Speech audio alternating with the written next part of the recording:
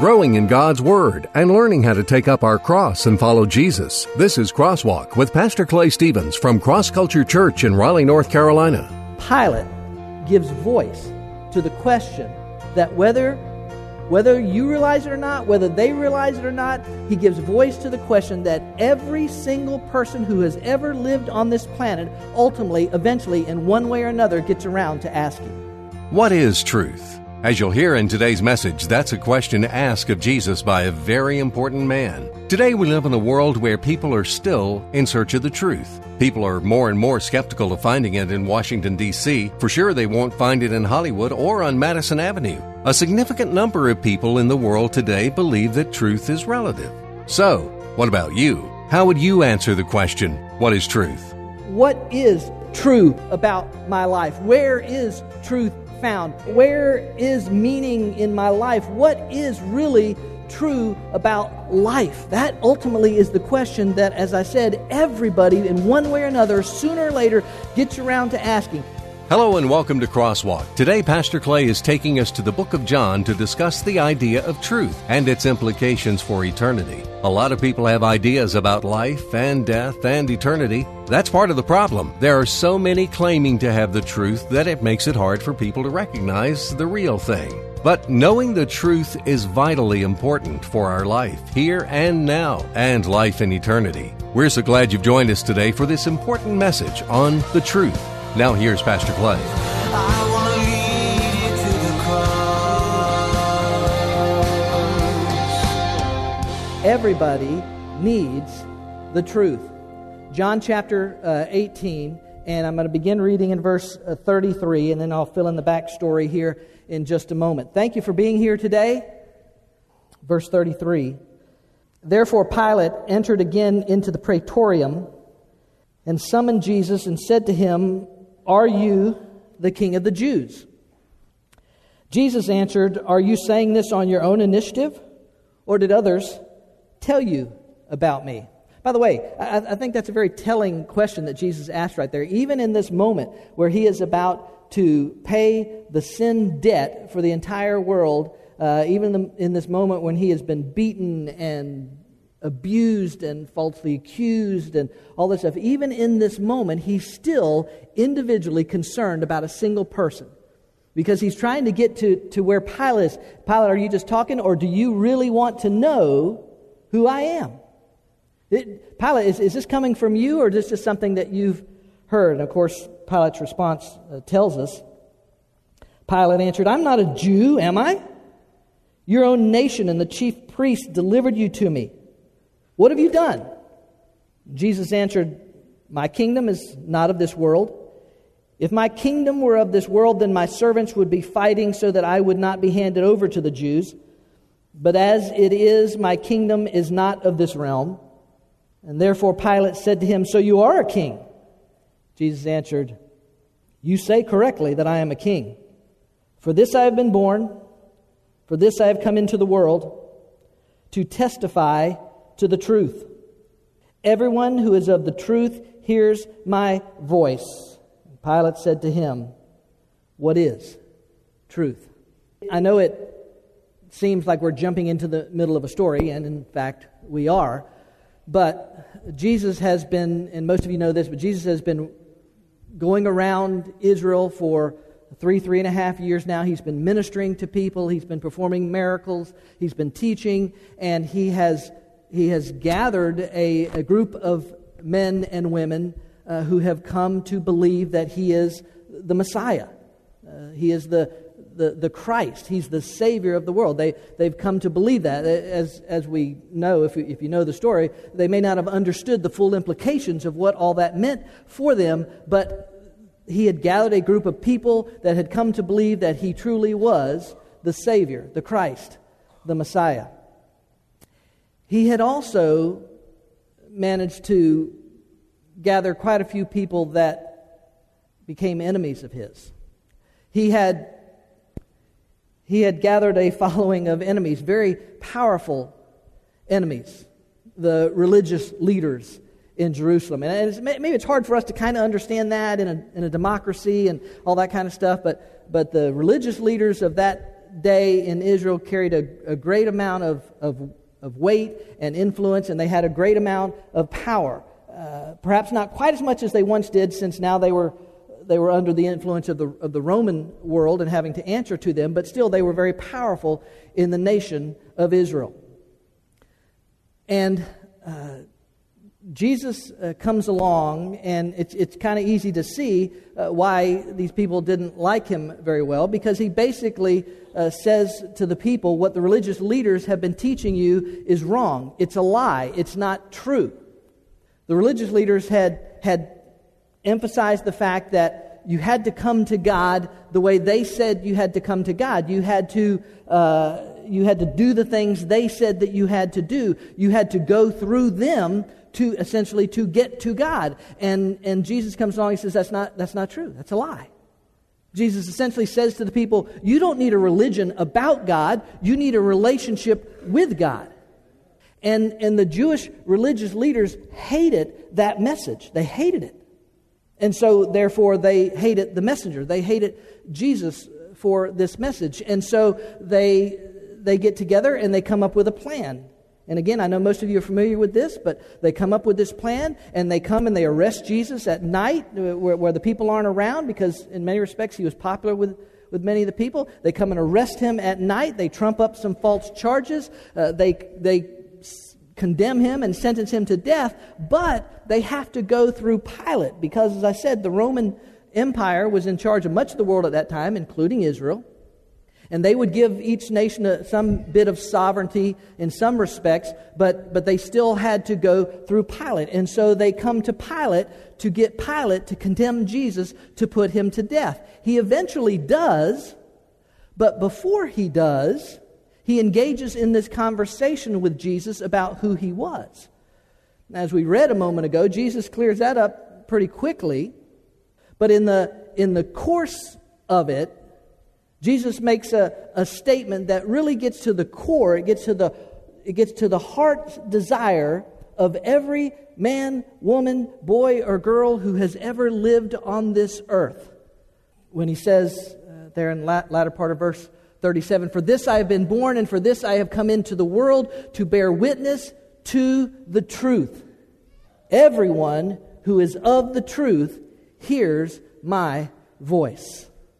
And in response to that statement, Pilate gives voice to the question that whether you realize it or not, whether they realize it or not, he gives voice to the question that every single person who has ever lived on this planet ultimately, eventually, in one way or another, gets around to asking, what is truth? In other words, what is true about my life? Where is truth found? Where is meaning in my life? What is really true about life? That ultimately is the question that, as I said, everybody in one way or another, sooner or later, gets around to asking. You might not ask it when you're 6. Maybe you don't sit around and contemplate and think, wow, what is the meaning of life? But at some point, I'll guarantee you do, whether you're sitting in your dorm room and your sophomore year in college, or whether you're going through a particular bad point in your life, or a strain in your marriage, or a hardship financially, or something, sooner or later that question begins to come back to us. Life, what is this about? What is the meaning of this? Where is hope and fulfillment and peace and contentment? Where is this stuff? Why are so many of us searching, always searching, but never seeming to find this thing in life? Everybody needs truth. When I was putting this together, and some of y'all know I'm a golfer, and so I began to think about Tiger Woods. This guy who was wildly successful in his career, has more money than you and I can really even comprehend, I think. Just fame, so, there's virtually no place on the planet that guy could go that he would not be known in some form or fashion, would not be recognized by somebody. Fame and fortune. His golf game at one point was as close to perfect as the game of golf will allow. And you know what? It wasn't enough. It wasn't enough for him. He had a beautiful wife and lovely children, but it wasn't enough. He went chasing after dozens, maybe hundreds of other women. He went through fortune, monies in unbelievable ways. His game, as I said, was as near perfect as it could be, and yet it wasn't enough. He wasn't satisfied with what it was. I remember reading this account one time in the 2000 United States Open. Tiger Woods, most people consider it the greatest display of golf in the history of golf. 2000 United States Open. Tiger Woods won by an astounding 12 shots or something like that. The night before his final round, on Saturday night, he went to his coach, called him or went to him or whatever, and he says, listen, there's a little something in my swing. If something's not quite right, we come out here to driving range, we got to work on this. I want it. And his coach looked at him, Butch Harmon looked at him and said, are you insane? You're 7 shots ahead in the United States Open. I'm not touching your golf swing.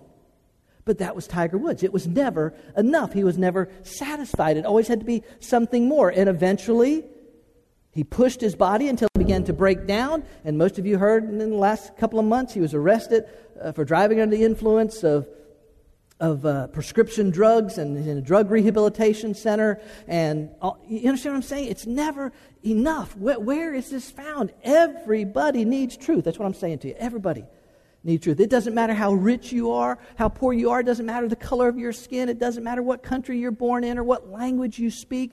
Everybody needs the truth. There's another pretty famous rich guy in the Bible, King Solomon, in the book of Ecclesiastes. He says this. He says, anything I wanted I would take. I denied myself no pleasure. I even found great pleasure in hard work, a reward for all my labors. But as I looked at everything I had worked so hard to accomplish, say it was all meaningless. It was all meaningless, like chasing the wind. There was nothing really worthwhile anywhere. I think the King James in one place puts vanity of vanities. All is vanity, Solomon said. It's empty. It doesn't satisfy. That's what I'm saying. There's been a lie perpetrated. We'll get to that in a moment. But everybody's looking in all the wrong places. Everybody needs the truth. And whether you realize it or not, even here today, you need the truth in your life. But here's something that you need to understand. Second idea that you need to understand. Somebody wants to keep you from the truth. And to see that, we're going to switch from John 18 over to John chapter 8. Turn to John chapter 8, if you will. And we're going to start in verse 37. Somebody wants to keep people from the truth. John chapter 8, starting in verse 37. Y'all there? I know that you are Abraham's descendants. This is Jesus speaking. I know that you are Abraham's descendants, yet you seek to kill me, because my word has no place in you. I speak the things which I have seen with my Father. Therefore you also do the things which you heard from your father. Watch this. They answered and said to him, Abraham is our father. Jesus said to them, if you're Abraham's children, do the deeds of Abraham. But as it is, you are seeking to kill me, a man who has told you the truth, which I heard from God. This Abraham did not do. Abraham didn't try and kill me. You're doing the deeds of your father. And they said to him, we were not born of fornication. We have one Father, God. By the way, that may have even been a little slap at Jesus, because one of the rumors that circulated about the birth of Jesus was that Mary had fooled around with a Roman soldier, and that's how she got pregnant. That's probably a little backhanded slap. We not born of fornication. We have one Father, God. And Jesus said to them, if God were your Father, you would love me, for I proceed forth and have come from God, for I have not even come of my own initiative, but He sent me. Why do you not understand what I am saying? It is because you cannot, watch this, you cannot hear my word. You are of your father, the devil. And you want to do the desires of your father. He was a murderer from the beginning and does not stand in the truth, because there is no truth in him. Whenever he speaks is a lie. He speaks from his own nature, for he is a liar and the father of lies. But because I speak the truth, you do not believe me. Which of you convicts me of sin? If I speak truth, why do you not believe me? He who is of God hears the words of God. For this reason you do not hear them, because you're not of God. Again, easy to see why those people did not like Jesus. He wasn't sugarcoating it. He wasn't, kind of easing into it. He was straight up in their face about it, because, listen to me, there's more at stake than hurt feelings. He's not concerned about hurting their feelings, because there's more at stake than hurt feelings. This is about their eternal destiny. This is about heaven or hell. And so he puts it right to him, and he says, you're of your father the devil, which I suspect didn't go over real well. Nobody likes to be called a child of the devil, especially religious people, right? But Jesus said, you don't know what? You want to know why you can't understand my message? Because you're not of God. You're of your father the devil. What Jesus is referring to is this sin nature that all of us, not just them, but all of us are born with, this bent toward rebellion from God and the desire to turn away from Him. And Jesus says, because that you won't receive what I'm saying to you. You won't hear what I have to say.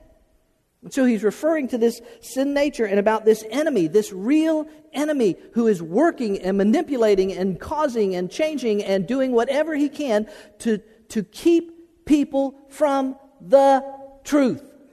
I'll explain in a minute why he so desperately wants to keep them from the truth, but it starts with the realization for you and me, every person in this room, every person who will listen to this message, it starts with the realization that there is a real enemy, and that enemy wants to keep people from the truth.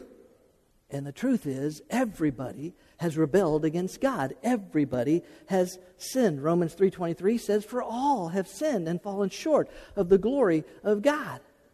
It doesn't matter how religious you are. It doesn't matter how good you think you are. There's an enemy trying to keep people from the truth. And he doesn't care what he has to use to keep people from the truth. You understand that? If he needs to use money or the love of money, he'll use the love of money. If he needs to use hardships and difficulties to cause people to turn away from God, and I've seen that in people's lives, then he'll use that. If he needs to use drugs, if he needs to use position or power, if he needs to use fame, whatever it is, he will use it to keep people from the truth. He's real. And this is serious. Some of you are probably familiar with the tragedy that occurred a number of months ago right here at this intersection, where a young lady was involved in an automobile accident with another car, and she got out of the car and wandered off in the night, and they found her the next day. She had died. Young high school, I think she was a senior, went to this school right here. And I never did hear. I don't know whether she died from her injuries or from exposure or what it was, but they didn't find her until I think it was the next day or the day after that, and they found her down in the woods. You may not know all of the story, though.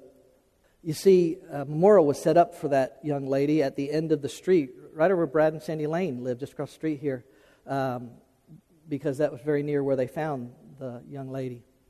And a young man, her brother, would go down every day and just sit down at that memorial, just torn apart, that his sister had died. He and his sister were very close, and Sandy had the opportunity to reach out and minister to that young man, and she tried to do that, and as she did that, she managed to get him to agree to meet with me in his despair, in his grief.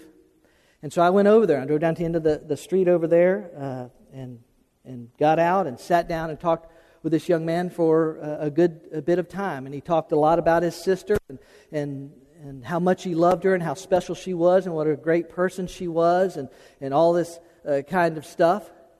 And he eventually got into his own life, which people eventually will do if you let them talk long enough. He began to talk about his own life and what a mess his own life was. And he had struggled mightily with drug addiction, and I think he'd been in and out of some drug rehab places. He said, I can't hold my job. I've lost my job because I can't get to work, because now I'm having to walk to work and it's too far and I can't get there in time. And I'm being thrown out of my house, and I don't know where I'm going to live. And there's a guy trying to kill me because of some deal we made. And he just tragedy after tragedy after tragedy of this guy's life. And so I I exposed him to the truth. I told him that his life would never make sense. It would never come together. It would never be anything, whatever he imagined it could be. It would never be that until he surrendered his life to Jesus Christ. And he understood that God loved him and that he sent his son to die for him. And I walked him through the gospel. And he would sit and he'd listen and he'd get up and he'd walk around a little bit more. And then he'd come back and sit down and he would just kind of nod his head and he would listen. And I would talk to him some more about it. And eventually he said, listen, can you just give me a ride back over to my house? And so we got in my vehicle and we drove back over to his house and I dropped him off. I guess kind of hearing what I was saying, but not really hearing what I'm saying. You know what I'm saying? Kind of like what Jesus was just saying to them. You know, you're not hearing me, is what he said. You're not hearing me. You're not hearing what I'm saying to you. They were hearing, but they weren't hearing. A few weeks after that, it came out that they discovered, whatever toxicology report, that the young lady was under the influence of alcohol, and that's why she wrecked. And it turned out that the young man that Sandy tried to minister to and I was talking to, that he had apparently provided the alcohol for his underage sister and her friends. And in the guilt and the grief, in the lie that told him that he was a worthless, good for nothing, a young man hung himself. They found him dead fairly recently. Listen, this is for real, folks. This is the enemy. This is what he wants to do. He wants to destroy lives. Do you understand? In the book of Ephesians, chapter 6, it says, the final word, be strong in the Lord and in his mighty power. Put on all of God's armor so that you'll be able to stand firm against all strategies of the devil. For we're not fighting against flesh and blood enemies. You hear what Paul's saying? There's more to this. But against evil rulers and authorities of the unseen world, against mighty powers in this dark world, and against evil spirits in the heavenly places. This is spiritual warfare. 1 Peter 5:8, Peter confirms the same thing. Be sober and alert. Your enemy, the devil, like a roaring lion, is on the prowl, looking for some life to just consume, just devour. There is an enemy that wants to keep you from the truth. Keep people from the truth. But here's the last idea I want to give you this morning. Anybody can have the truth. Everybody needs the truth. Somebody's trying to keep people from the truth, but anybody can have the truth. Move it up to verse 31 of chapter 8. So Jesus was saying to those Jews who had believed him, if you continue in my word, then you are truly disciples of mine. And you will know the truth, and the truth will make you what? Say it again. Say it like you mean it. The truth will make you free. And they answered him, we are Abraham's descendants and have never been enslaved to anyone. Well, number one, that's a lie. They spent 400 years in slavery in Egypt. But anyway, we're Abraham's descendants and we've never yet been enslaved to anyone. How is it that you say you will become free? And Jesus answered them, truly, truly, I say to you, everyone who commits sin is the slave of sin.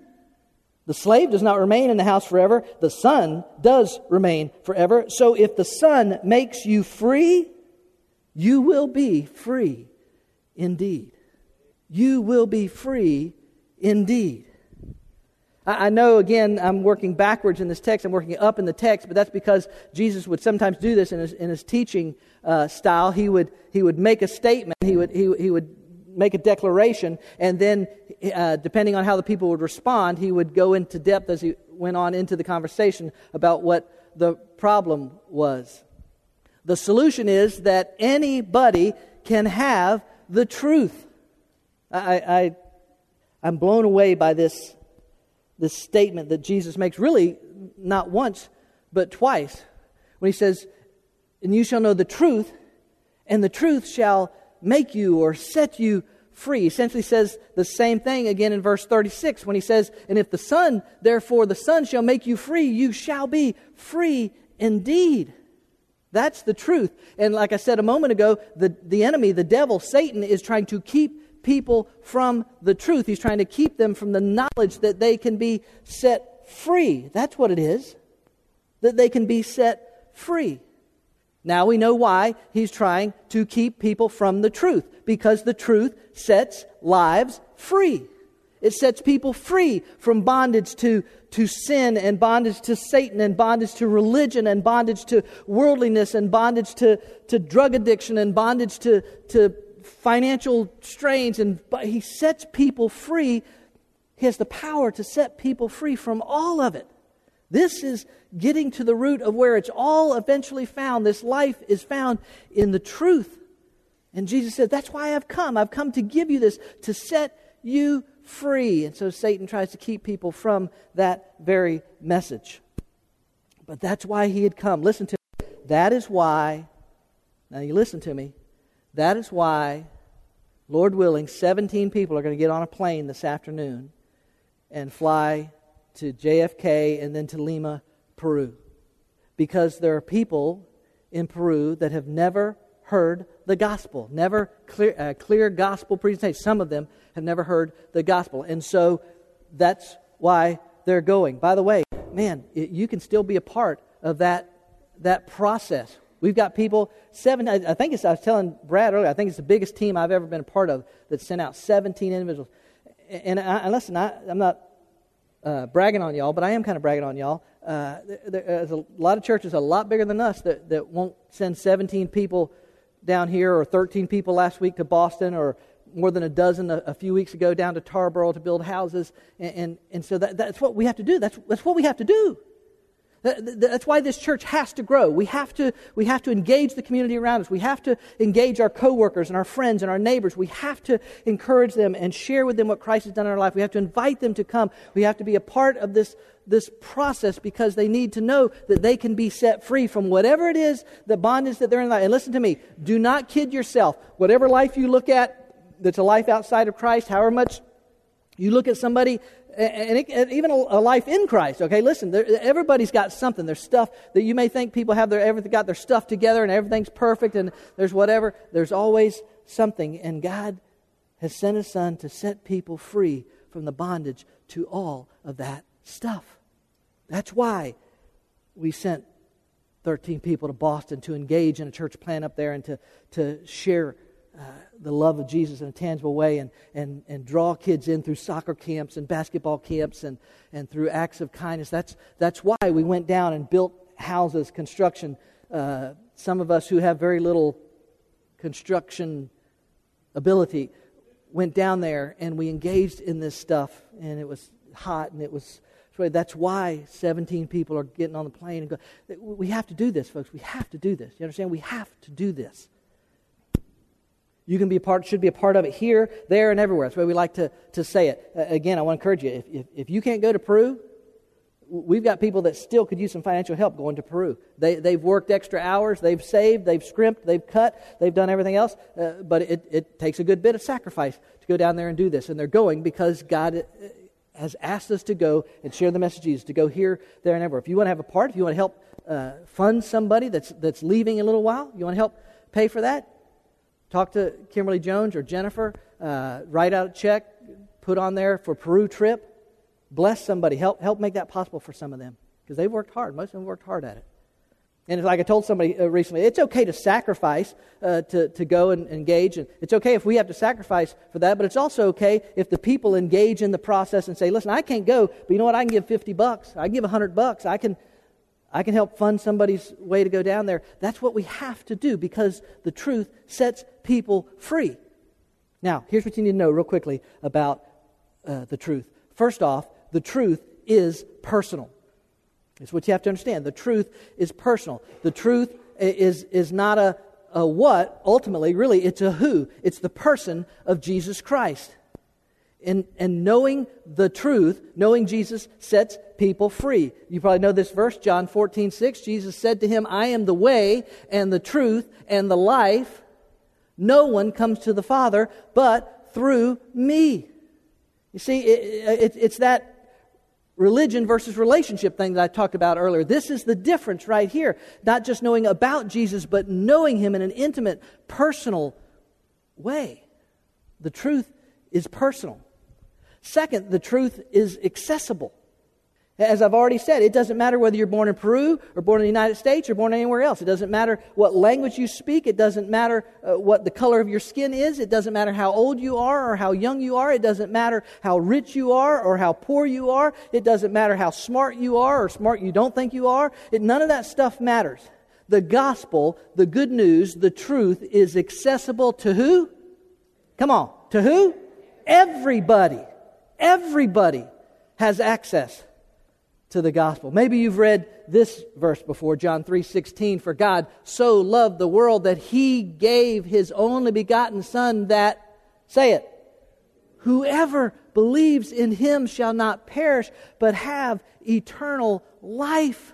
Acts 2:21 says this, and it shall be that, say it, everyone who calls on the name of the Lord will be saved. Romans 10:13, whoever will call on the name of the Lord will be saved. 2 Peter 3:9, the Lord is not slow about His promise, as some count slowness, talking about His return, but is patient toward you, not wishing for any to perish, but for all to come to repentance. The truth is accessible. Please listen to me. And I've talked to people before. Maybe it's somebody listening to this. Maybe it's somebody sitting out there today that thinks, yeah, I hear you, but you don't know the deep, dark sin of my life. You don't know the stuff I've done. I don't get it out. I don't parade it around. I put on a face, and you don't know the depth I've been to in my sin. You're right, I don't. But God does. He did before you ever even committed that sin. He knew it. And He had already sent His Son to die so that you might be redeemed. The truth is accessible. Third, I think this is third, the truth is transformational. The truth is not just information. It's not just informational. It's transformational. You can't know the truth and not be changed by it. You can't know Jesus and not be changed by Him. That's why Jesus says there in verse 31 of John 8, said to the people who believed in Him, you are truly my disciples if you remain faithful to my teachings. In other words, if there is transformation in your life, that's going to be the evidence that you really are my disciples, that you really do believe. So that's what the gospel does. It transforms lives. And the gospel is not, and I know people think this way, but the gospel, the truth, is not a fire insurance policy to keep me out of hell that I can stick in my back pocket and go live any way I want to live, whenever I want, however I want, whoever I want. That's not the truth. That's a lie. The truth transforms people. That's why Paul wrote in Romans chapter 12, therefore I urge you, brothers and sisters, in view of God's mercy, because of God's mercy, to offer your bodies as a living sacrifice. I'm not asking you to die, I'm asking you to live, but I'm asking you to live as a sacrifice, to lay it all on the altar for me, is what God says. Holy and pleasing to God. This is your true and proper worship. Do not conform to the pattern of this world, but be, say it, transformed. The truth transforms people, transformed by the renewing of your mind, and then you'll be able to test and approve what God's will is, His good, pleasing, and perfect will. How many times in my life have I heard somebody say, I just wish I knew what God's will was for my life. Let the truth transform you, and you will know. God will reveal it to you. The truth is transformational, and then let me also remind you of this. The truth is unconditional. I think this goes without saying, but listen to me. God doesn't make deals. Okay? He doesn't make deals. You don't get to decide, well, how much of my life do I really want to surrender to Him to get His... It doesn't work that way. It's an unconditional surrender to Him in His life. He takes your sin-stained, sin-saturated life, and He takes it and He redeems you and He gives you a new life, but you have to surrender all of it to Him. Luke chapter 6, verse 46 says, why do you call me Lord, Lord, and do not do what I say? This is not let's make a deal. Let's not, well, I'll give no, it's complete, total, absolute, unconditional surrender of my life to the truth. 1 John 2:4, the one who says, I have come to know Him and does not keep His commandments, he is a liar. Liar. Look at it. and the what? The truth is not in that person. You ever had a conversation with somebody? Oh, I've had so many conversations. Oh yeah, I believe in Jesus. But no, I don't. I'm not into church. Don't go to church. No, I don't want to be baptized. I don't follow it. No, I don't want to tell people or no, I don't want to. So, everybody needs the truth. Somebody's trying to keep people from the truth, and anybody can have the truth. Why? Because Jesus again said in verse 32, you will know the truth, and the truth will make you free. Why the enemy fights so much? Because he does not want you or me or the people of the world to be free.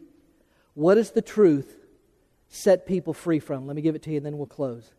First, the truth sets people free from the penalty of sin instantly. Instantly. The moment you did or will do, or the moment any person acknowledges their sin, repents of their sin, which doesn't just mean that I'm sorry that I sinned, but it means to turn around and to go in a new way of life, to follow Him. The moment a person trusts Jesus Christ as their personal Lord and Savior, every ounce, every bit, all of the sin that they will ever commit was all redeemed and paid for at the cross. All of it. All of it. You and I have a struggle forgiving ourselves about things that we have done. God has no problem with it at all when we come to Him and repent and turn it over to Him. And you are free instantly. Think about this now. Instantly from the penalty of sin. Paul said in Romans chapter 8, now because of this, because of what Christ has done, those who belong to Christ will not suffer the punishment of sin. Isn't that awesome? Maybe, I don't know, maybe y'all haven't been as big as sinners in your life as I have been. But I am humbled by that statement to know that all of my sins have been wiped away and redeemed, that I have been redeemed. So the truth will set you free from the penalty of sin instantly. Secondly, the truth will set you free from the power of sin willingly. In other words, God will equip you, God will empower you as your life is transformed, as you surrender your life to Him. God will empower you to have victory over the sin in your life. The question sometimes becomes, even in a person who's now in a relationship with Christ, am I willing to let God give me victory in this particular area of my life? Look at this, 1 Corinthians chapter 10. Paul says, no temptation has overtaken you, but such as is common to man. So in other words, everybody's tempted in some different ways, and people have been tempted in those ways, whatever it might be, physical, emotional, intellect, whatever the temptation might be. And God is faithful, who will not allow you to be tempted beyond what you're able, but with the temptation will provide the way of escape. He's not saying that you won't necessarily give in to that sin, but he's saying don't blame it on God if He does. If you're genuinely in relationship with Him and you surrendered your life to Him, He will provide a way of escape when that temptation comes into your life. Maybe it's maybe it's lust, maybe it's whatever it might be. When that comes, God in some way, fashion, shape, form will provide a way of escape out of that we can have victory over it. His Spirit will come, He'll bring conviction, He'll use people, He'll do whatever He will, provide the way of escape so that you will be able to endure it. There's this conversation in Genesis chapter 4 where God's talking with Adam and Eve's son Cain, and Cain is mad because God has accepted his brother Abel's sacrifice, but He didn't accept Cain's sacrifice. He didn't accept Cain's sacrifice because Cain brought the wrong kind of sacrifice. He didn't bring what God had instructed him to bring, and so Cain is mad about it. If you know the whole story, you know he eventually ended up murdering his brother, the first murder ever committed. He murdered his brother in his anger over the fact that his sacrifice wasn't accepted. And God has this dialogue, this personal conversation going on with Cain. And He says, will not your face be happy if you do well? In other words, listen, Cain, this is not complicated. This is not rocket science. If you do what I asked you and have told you to do, there's no beef. There's nothing to be mad about. But watch this. Sin is waiting to destroy you. Sin is waiting to destroy you. Its desire, watch this, is to rule over you, but you must rule over it.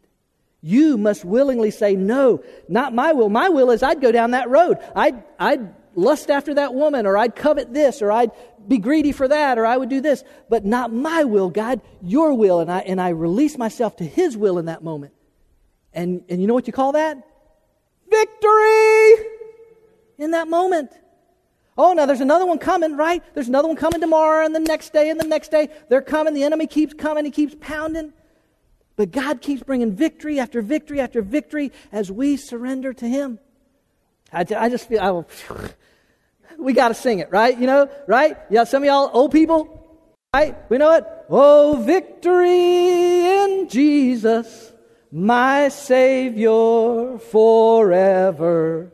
He sought me and bought me with His redeeming blood. Come on, y'all catch on. He loved me ere I knew Him, and all my love is due Him. He plunged me to victory beneath the cleansing flood. Hey, give yourselves a hand. That's awesome. Yeah. I wish y'all could have seen the look on the teenagers' faces back there. They're like, what? What? They used to sing that. Victory, right? That's what He does. He brings victory.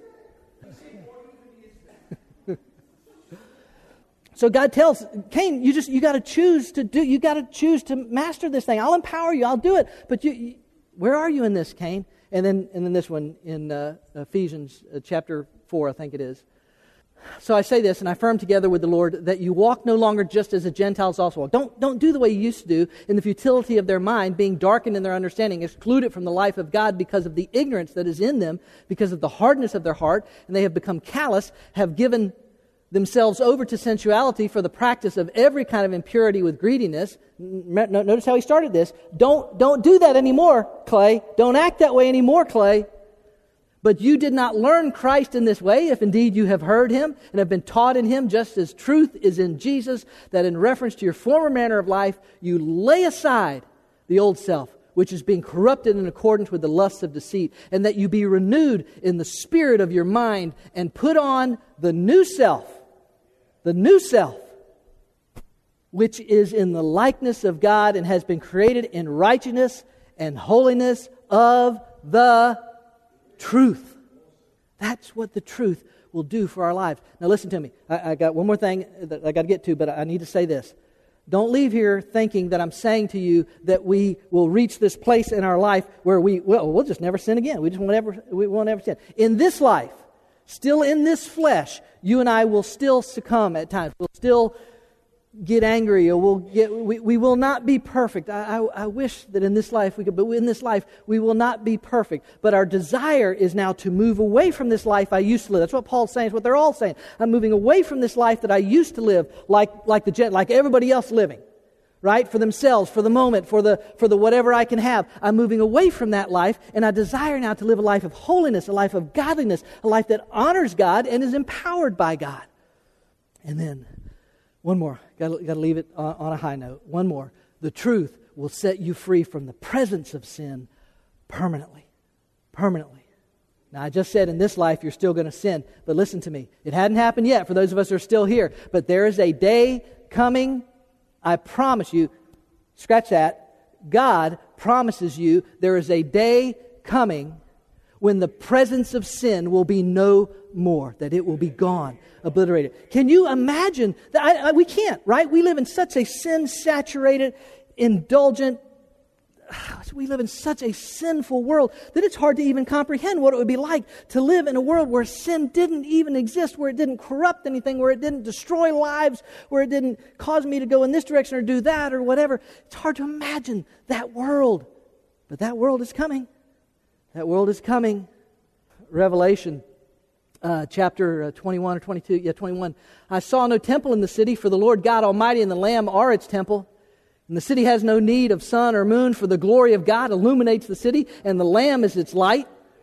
The nations will walk in its light. Look at this. The nations will walk in its light, and the kings of the world will enter the city in all their glory. Its gates will never be closed at the end of day, because there's no night there, and all the nations will bring their glory and honor into the city. Nothing evil will be allowed to enter, nor anyone who practices shameful idolatry and dishonesty or anything else for that matter, but only those whose names are written in the Lamb's book of life. Life. And that's the truth. Anybody can have it. I don't care what you've done. God doesn't care what you've done. He cares for you. And He made it possible for you to be redeemed. I'm sure y'all have all heard of the 19th century French novelist. I don't even remember his name. Émile Zola. What's this? Émile Zola said, if you shut up the truth and bury it under the ground, it will but grow and gather to itself such explosive power that the day it bursts through, it will blow up everything in its way. Listen to me, 2,000 years ago, Satan thought he had put the truth in the ground. He thought it was going to stay in the ground. But 3 days later, the truth burst forth with a power that changed the world forever. Hallelujah. What a Savior. What a Savior. You will know the truth, and the truth will make you free. Those are powerful words and badly needed for the world we live in today. As we saw today, everybody needs the truth for both their physical and spiritual good. But Satan is determined to keep people from the truth. He doesn't want them to discover the freedom that comes in a relationship with Jesus Christ. What about you? Do you have that freedom?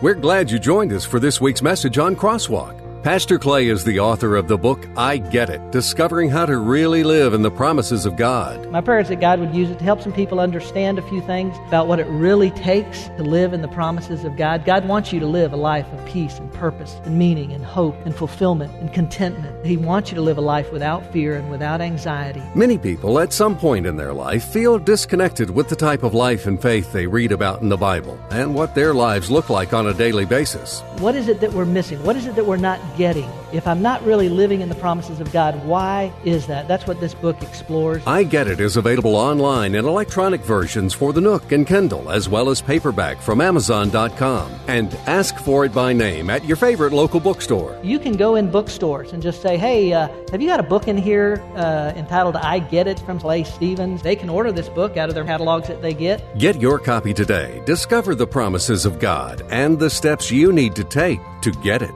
And join us here each week online for another Crosswalk message. God has invited us to know Him through His Word, the Bible, a perfect record of God's revelation to man and applicable for every area of our lives. And if you're in the Raleigh area, we invite you to be a part of Cross Culture Worship. We meet at 10:30 every Sunday morning at the Leesville Road High School, a mile and a half south of I-540 Exit 7. We're a church, but instead of religion, we're about relationships, and instead of rituals, we practice realness.